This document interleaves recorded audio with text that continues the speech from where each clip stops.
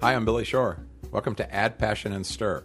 This is our weekly conversation about food, about passion, and about making a difference in the world. We're recording today at Thrive Global. We're in downtown Manhattan, right on Broadway. These are Arianna Huffington's office. She's been kind enough to host us, and as a result, you are going to hear the sounds of the city, some sounds you may not usually hear on our podcast, sirens and horns and trucks, but it's all because we're in a very dynamic environment with Arianna Huffington, old friend, longtime supporter, mentor to many of us, author most recently of Thrive, and before that, I think The Sleep Revolution, many books, but those are the two most recent. And we're at the headquarters of Thrive Global, which is this organization that Arianna created, I'm going to say 4 years ago, Arianna, or more? Actually, 2 years ago. 2 years ago. Yeah.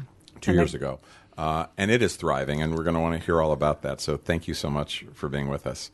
And we're here with Claudia Fleming, longtime friend and champion for Share Our Strength. She is now at the North Fork Table and Inn, is an extraordinary pastry chef, but also an extraordinarily generous advocate of our anti-hunger work. So we're thrilled to have you here, Claudia. Thanks. Thank you. Thank you for having me. One of the things that I think is interesting about the two of you is that you are working in a space where, Arianna, you talk and write a lot about stress, about defining success differently, about mental health and mindfulness, and those are all issues which have become rampant and ragingly important in the restaurant industry.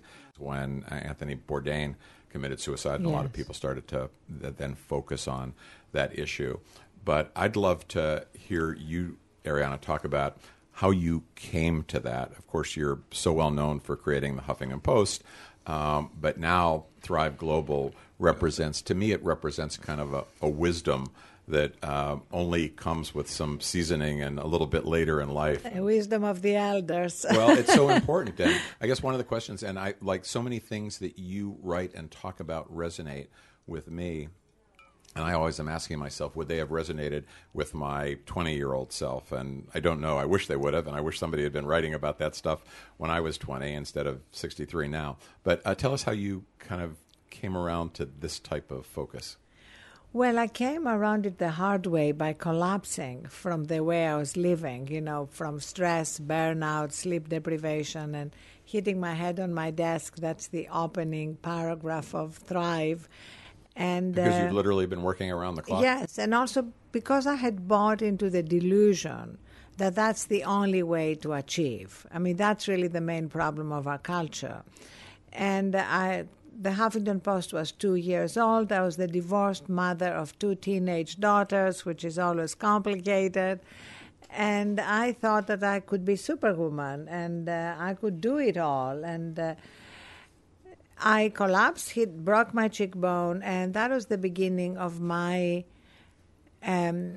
literally recognizing, by looking at the data and the science, that actually hundreds of millions of people are suffering.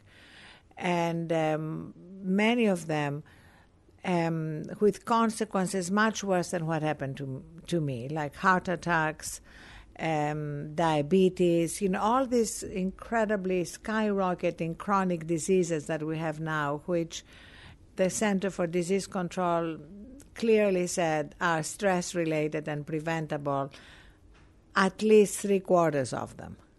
And if you add mental health problems, which are skyrocketing, depression, anxiety, 90% of the healthcare problems we deal with are stress-related and preventable. It's truly an epidemic. And some of them self-inflicted. Oh, all of Many. them. Yeah, all sure. of them really preventable means that we could actually change our behavior and change the outcomes. And so I became so passionate about that, and at first I covered these issues at the Huffington Post, but then by 2016, I decided that I actually wanted to dedicate 100% of the rest of my life to this.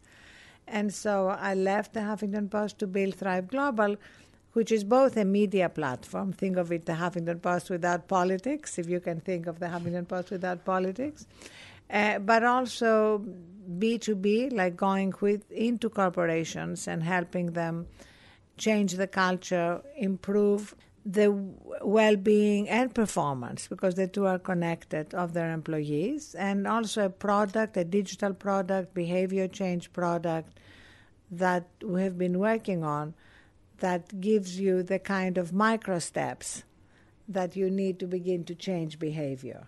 So I'm going to want to come back and find out what some of those micro steps are me and what too. some of those Me tips too. are. But Claudia, you actually went through a phase of your life when you were very young where you, in effect, redefined what success looked like. You started out wanting to be a dancer and actually trained to be a dancer for a lot of years. Yeah, the first 20 years of my life, probably. Well, from the time I was 5 till the time I was 25. And where did the dancing start, and why did it end, and where did the cooking start? The dancing started, my mother tells me, because all little girls went to dancing school. So off I went to dancing school. And I loved it. So I just kept doing it. And then into my teens, it became, just a real driving passion in my life. And I continued to do it and aspired to do it professionally. But told myself that if at 25 I was not in a major dance company, then I was going to move on and do something else, because dancers have pretty short lives. So if you're not doing it by the time you're 25, it's pretty much over by the time you're 30. So you were very intentional about and clear-eyed about the path you were on. Oh, yes. And it was, and still is, every bit, if not more so, demanding than the restaurant business. It's, being a dancer, being an artist of any kind is a lifestyle, very much like the restaurant industry. It's not a job. It's a lifestyle. You give up weekends, you give up holidays, you give up nights, you give up health insurance for the most part.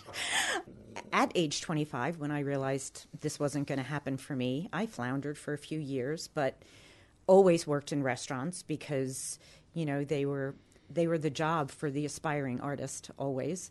Continued working in restaurants for a while and found myself in 1985 at Jams in New York. It was right on 79th Street.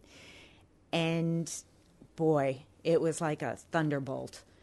I thought, wow, this is so cool. I mean, there were Hockneys on the wall and, an open kitchen and baby vegetables and duck in my salad and just all these eye-opening, incredible things. Whereas before Jams, we were, eating chicken parmesan or whatever it was. Nothing as sophisticated. And it just showed me what a sophisticated industry it could be.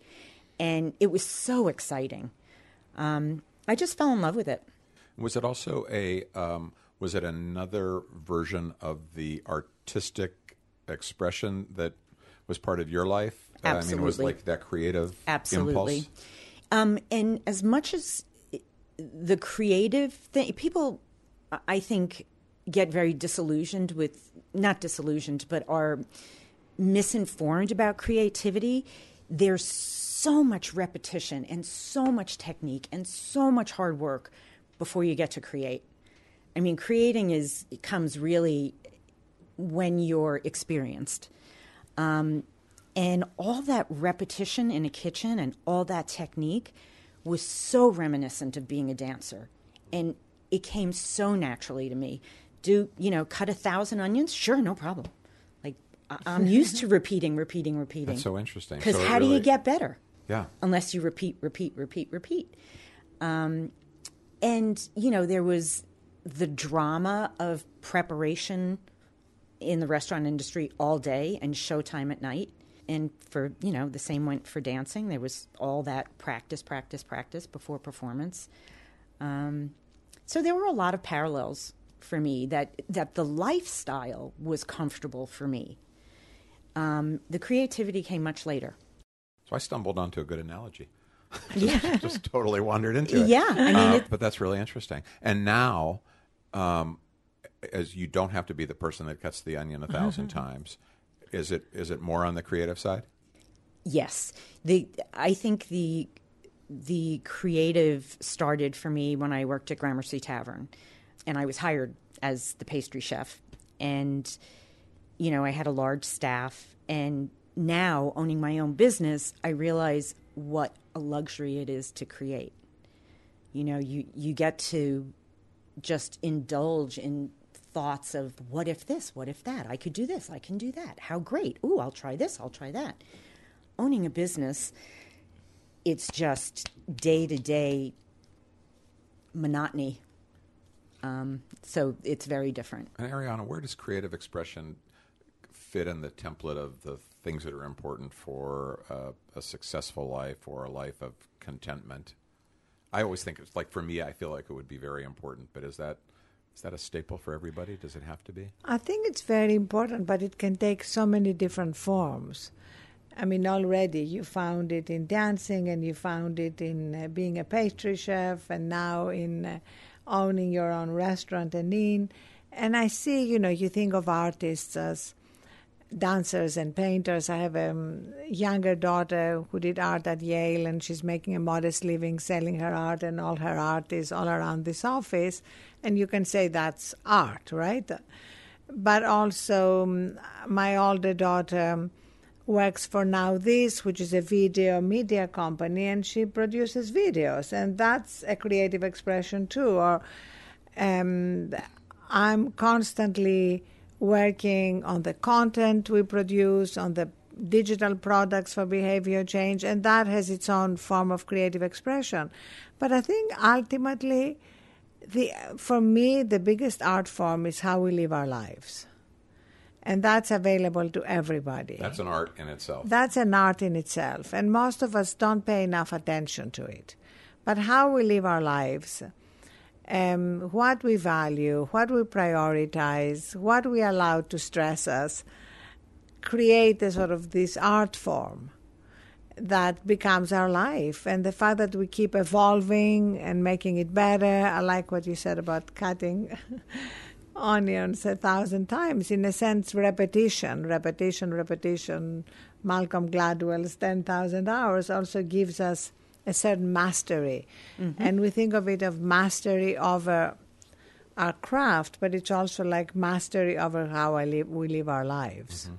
Mm-hmm. When you were running Huffington Post, of the many things that amazed me about Huffington Post, one was that if I emailed you about something, you emailed right back. I'm sure everybody's told you this. You're like the most responsive person in the world. And I always said to myself, Arianna must never sleep. And I must have been right? You weren't sleeping. You were working around the clock. But it was really like quite incredible. And I know that sleep is a big part of your message now, and it goes part and parcel with what it takes to thrive in the sense that you describe it. What have you learned about that? And I'm personally very interested in this because I feel like I've spent most of my life up until I started reading your work on sleep. I spent most of my life developing all kinds of strategies to sleep less. Yes. Right? Yes. It was like I had a zillion of them. And a lot of them worked for me, except I was exhausted most of the time. Right. And that's really why I think this is such an amazing moment we're living through. Because for decades, we all believed that in order to achieve, and not just in your personal life, but, everything you wanted to do, which was really to help people and children and hunger, so a lot of my friends who are activists like you, who've dedicated their lives to a big cause, feel that if they sleep, they are somehow letting down all the millions of children who depend on you not sleeping. That's what we think to eat, and it's totally untrue. That's what really we're realizing, that in fact, for all of us, what moves the needle, whether it's in a non-profit or a for-profit business, are creative ideas, and they are the first to be sacrificed when we're exhausted and running on empty. Also, when we're exhausted and running on empty, we have all the scientific data that proves that, but we also have our own experience that shows that we are the worst version of ourselves. Like, I actually really positively dislike myself when I'm exhausted and running on empty because I'm less empathetic, I'm more reactive, I get more upset by the slightest thing. And also, I can still do transactional things and get stuff done, but the joy goes out of life. And now, for me, that's a bit of a barometer. And that's what we teach at Thrive. If your life is just about productivity and there's no joy, there's something wrong. You need to recalibrate. And you recalibrate through micro steps. You don't recalibrate through big resolutions. It's like small, little, incremental, daily changes. I read that one of yours was to be intentional about declaring when the end of your workday is. Right, so you say at the beginning, "I'm not working past 6 or 7." Well, or 8 actually, tonight. no. It's not so much that. It's not about a specific time. It's just about the fact that I'm sure Claudia and you and I and everybody listening could keep working through the night and not reach an end to the day. So at some point, whatever that time is, if it's 10 o'clock, it's 10 o'clock. If it's 11 o'clock, it's 11 o'clock. That's what I'm saying. It's a micro step. Yep. You got to pick a day and intentionally say, this is the end of my working day. And because human beings learn through ritual, the ritual is you turn off your phone and you take it outside your bedroom. You escort it out of your bedroom to charge away from you. In fact, we've made these little beds, which are charging stations. I read about that. I love that. I will give you one, and you, of course, and the phone Billy. goes in a bed. Yeah, the whole family's phone. The whole family's family, right? there's room for 10 phones and iPads, and they charge because it's a charging station. But the idea is, again, it's a ritual. You put them under the blanket, you tuck them in. I'll really do that at night. And I disconnect from my world because this is not really a phone. We got to find a different name for it. Right. Yeah, right. It's like the repository of every problem, every project, everything we're dealing with is in that device. So we need to disconnect from it the way when we put our children to sleep when they're little, we read them Good Night Moon, which is, again, this is like, it's psychologically very profound. It's like we're helping them disconnect from their bears and the moon and everything around them so that they can actually surrender to sleep. Well, we need some form ourselves. In fact, I've done a parody of Good Night Moon you can download from Audible called Good Night Smartphone. Well, I've got to find that. Well, I've got a 13-year-old son. And this is such a sad commentary on the state of the world. But in our family, my wife and I consider it success if he's only on one screen. It used to be like we'll have times where there's no screens. Now, if we can get him down to one screen, like we're watching a family movie, and he's also got his phone and the iPad, and he's playing a game on one, and he's Snapchatting with his friends on another. And we've drawn some boundaries around it. But how sad does is he that? sleep with his phone? No. His phone is not in his room when he I sleeps. leave mine in the Definitely not. kitchen. Now, Claudia, it seemed to resonate with you when Ariana was talking about this notion of productivity and creativity and one not necessarily equaling the other. And as somebody who made the shift from a New York City restaurant like Gramercy Tavern to something that's maybe a little bit more seasonal, you were telling me North Fork Table and Inn's open 4 days a week right now because we're in the off season. Has that created a big lifestyle change for you? When I was at Gramercy, I actually had a schedule. I don't have a schedule now. I own a business. So, if I'm not in the kitchen, then I'm sitting down trying to figure out the next, campaign to get more people into my restaurant or, communicating with people or trying to get closer to the community that I live in. So as you were saying, you can literally never stop. I don't know how you feel about this, Ariana, but I'm a big advocate of naps. I take a lot of naps. I go to the inn at 6 o'clock in the morning, make breakfast for guests. I'll stay till 3:30 or 4, go home, walk my dog, feed her, come back to work until hopefully 10 o'clock at night. Like, again, you can stay all night, but if you don't say I'm leaving, you can hang out all the time. And not be very productive. Yes. Work smart, not a lot. But it's hard. It's really hard. No, I think naps are great, especially if you have not gotten enough sleep. And the majority of people need 7 to 9 hours. Where you are in that spectrum depends on you individually.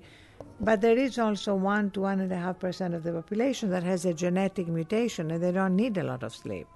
So if one of the listeners is one of these people, they are one of these people, and that's fine. But the vast majority need that much sleep. We have a room here with a nap pod, which has a privacy visor. So if somebody is tired for whatever reason, jet lagged, or any other reason they didn't get enough sleep, they can go have a nap. And I they totally use it. agree. They use it? And they use it, absolutely. I mean, in the old days, or maybe just before 2 years ago, before you started advocating for better sleep, it was competitive how little you Yes. slept. Right. It was Right. like, oh, I only got 4 hours. I only got 3.5 Yes, hours. Like exactly. everybody would say People how who- little sleep they got and be so proud of it. Well, we even have I'll sleep when I'm dead. Right. You snooze, you lose. You have all that language, too, Yes. that confirm what we valued culturally. And are you finding that people who are following your advice, I mean, are you getting, I guess, testimony to the fact that people's lives have changed for the better?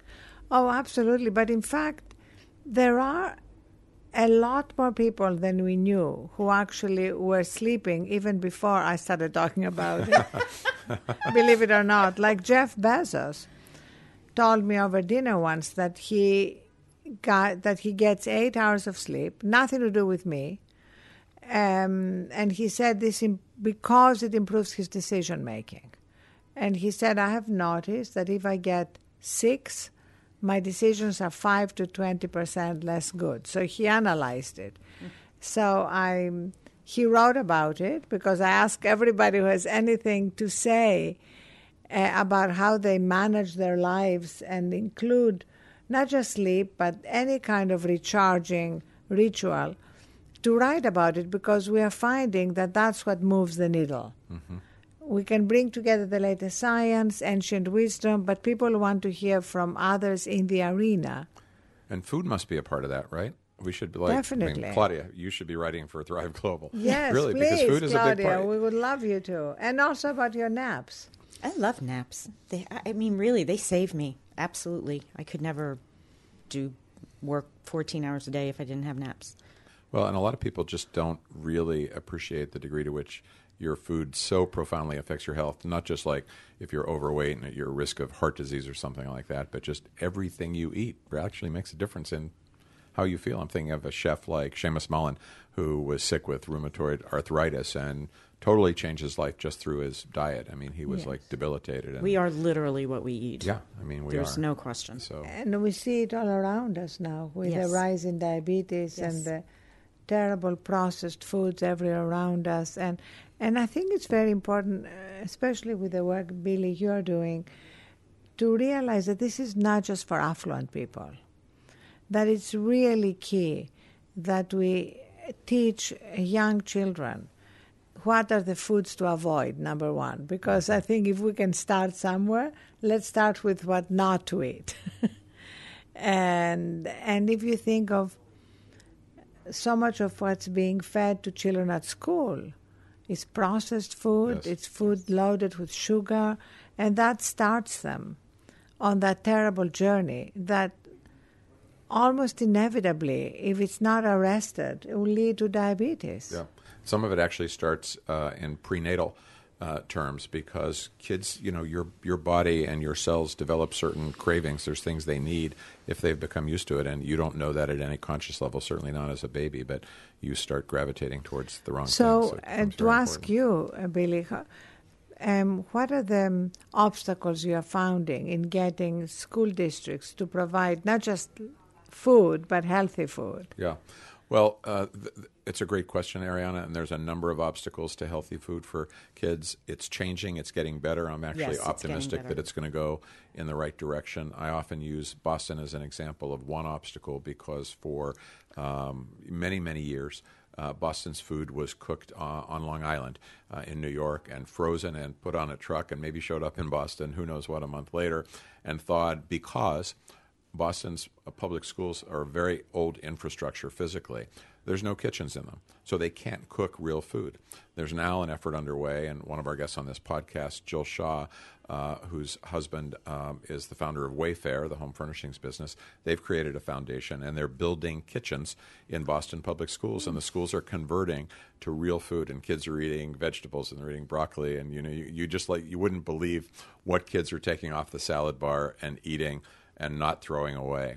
So that's one issue. The other issue, won't surprise you, is some of this is political and corporate, right? So there's big vested interests in feeding school systems certain types of food. And so when you're in an advocacy battle as a small nonprofit or even a big nonprofit against large sections of the corporate sector, that gets, those odds are pretty daunting. But I think even the corporations that are making and selling foods that aren't healthy, they see the writing on the wall. They know they have to change. It's a question of, can they do it in a way that makes sense for their economics? So I think we're getting to a better place on that. It's like trying to stop a freight train. It's really hard. It's really hard. And people are getting more and more accustomed to the idea of introducing better foods into school systems. Yeah. I mean, a lot of schools start, gardens. A lot of children don't even realize where food comes from. And once they see it, once they are involved with it growing, they're interested in eating it.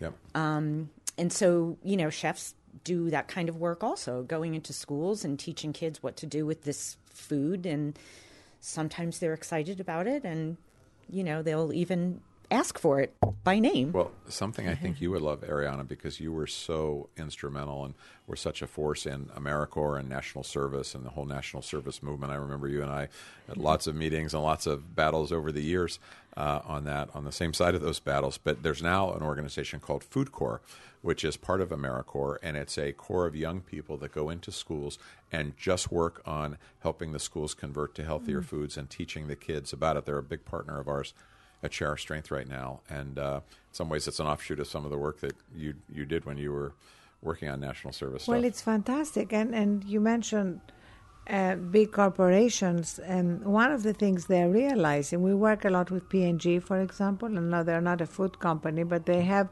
all the data that shows that any product associated with wellness sells and grows twice as fast. So again, it's what you said. They see the writing on the wall. Yep. And so companies have a much greater incentive to innovate in different product lines. Now, speaking of politics, which we mentioned, I think of you as such a political person. I'm wondering, have you changed your relationship to politics? No, I'm very political. I use my Twitter feed to comment a lot on politics, but also because it's easy to lose sleep over our politics. Well, that's why I ask.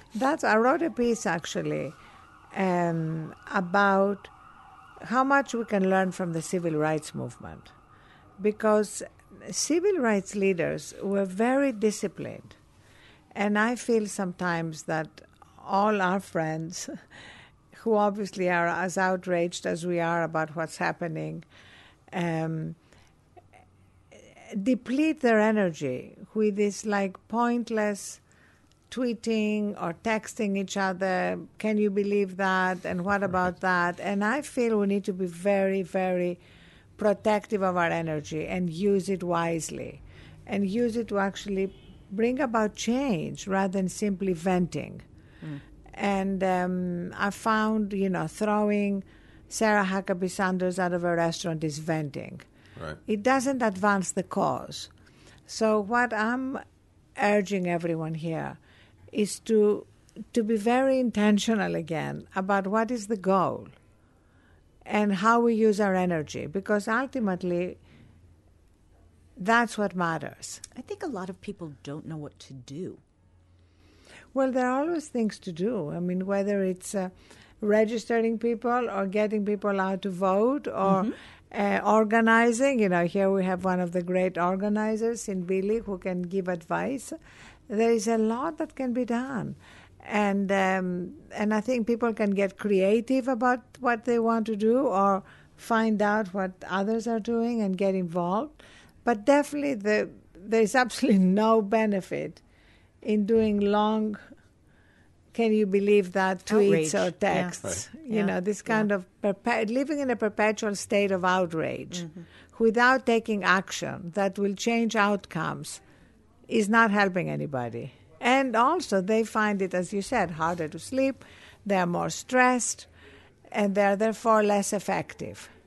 Yeah, and it is, I guess to some degree, our politics feel a little bit unprecedented. If you have a long view of history, you know that there have been times where things have seemed more extreme than others. But for a lot of people alive today, this does seem incredibly stressful. And I agree. I think the most important thing to do is find some productive way to contribute. I'm curious, Claudia, whether you ever imagined that chefs would have the platform that they have today to make a difference in the world. I mean, one of the things that's been amazing to us is we started working at Share Our Strength in 1984 just as chefs were starting to become celebrities. And so now, of course, they have TV shows, but they also have voices, and some of them are very politically active. Some are active on issues like food quality, and some are active on issues like sustainability and farm to table and slow food movement. And it's interesting because it's not really a political community, and in some ways that gives it more political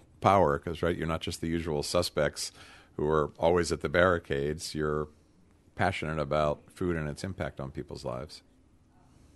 It's kind of just a natural connection that you have to politics because food is politics. You can't get away from the fact that agribusiness runs a good portion of our government. It heavily influences how people vote, and chefs came by it accidentally.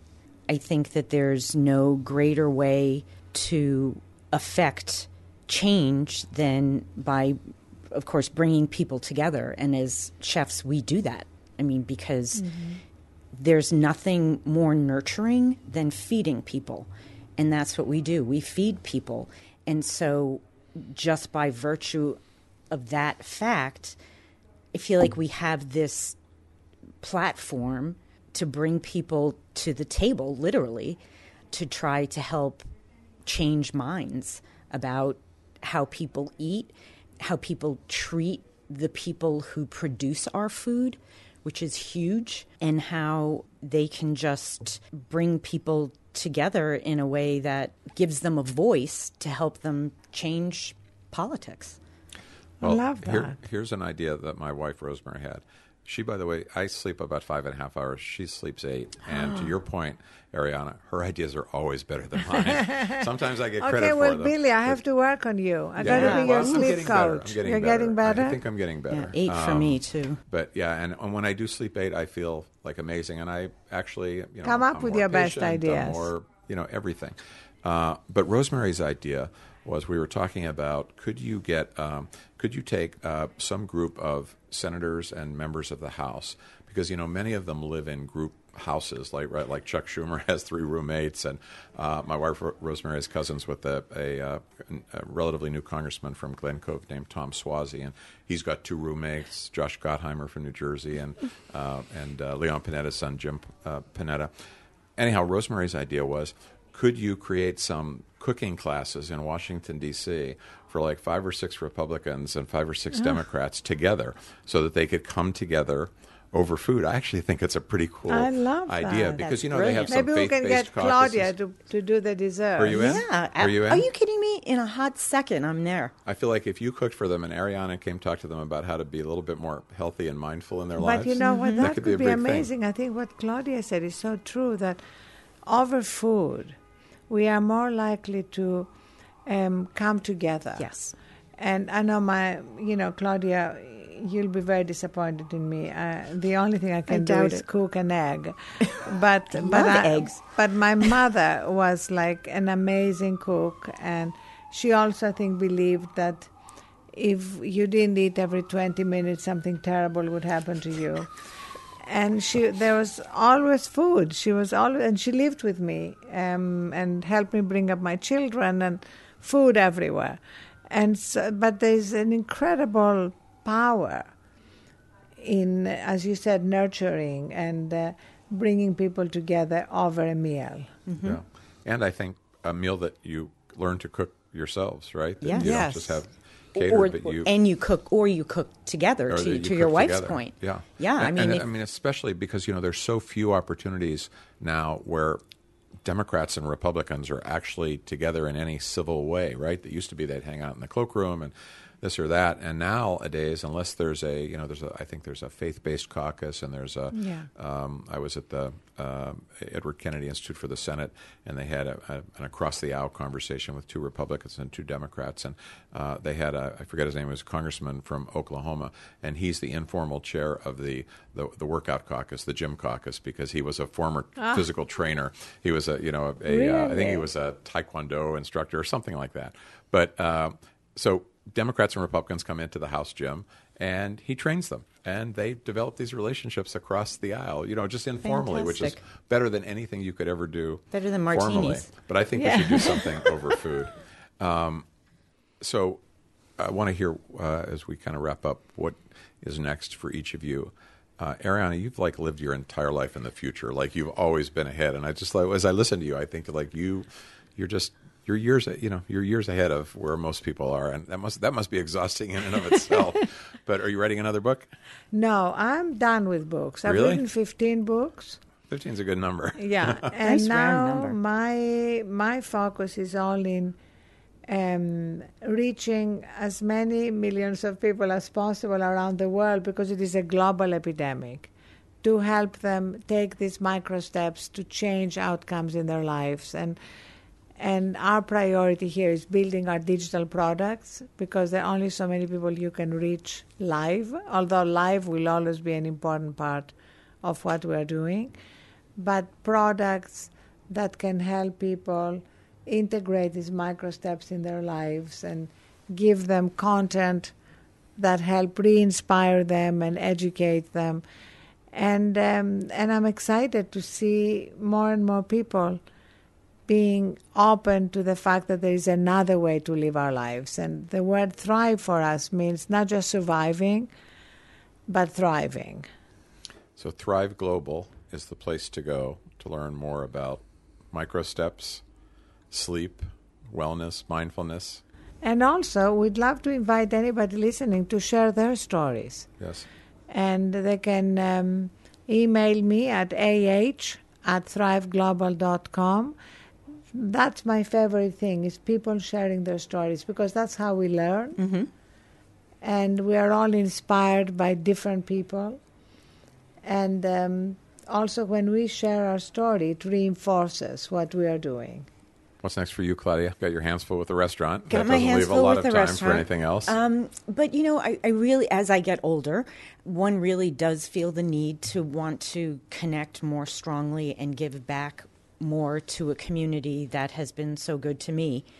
So I would like to start doing more community-based projects and get more involved in the school system and teaching kids to eat healthier.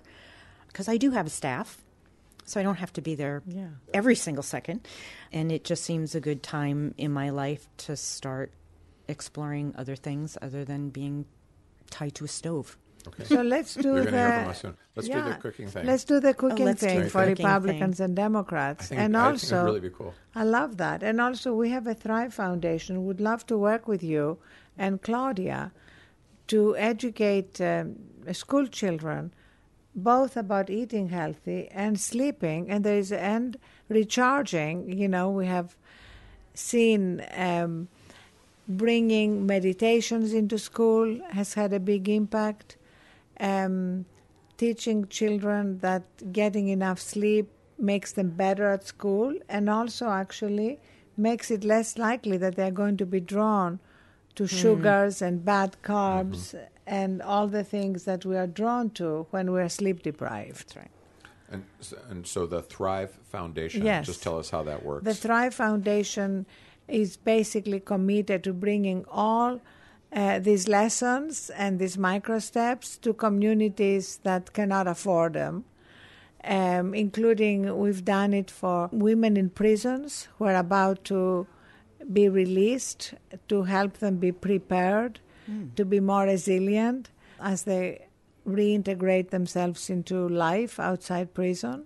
So, I mean, we would love to work with you. You know, you are somebody, as you know, Billy, that I admire so much, and having followed your work for so many years and your writings, I would love to work with you and bring something like that to schools. Okay, we're going to find a way.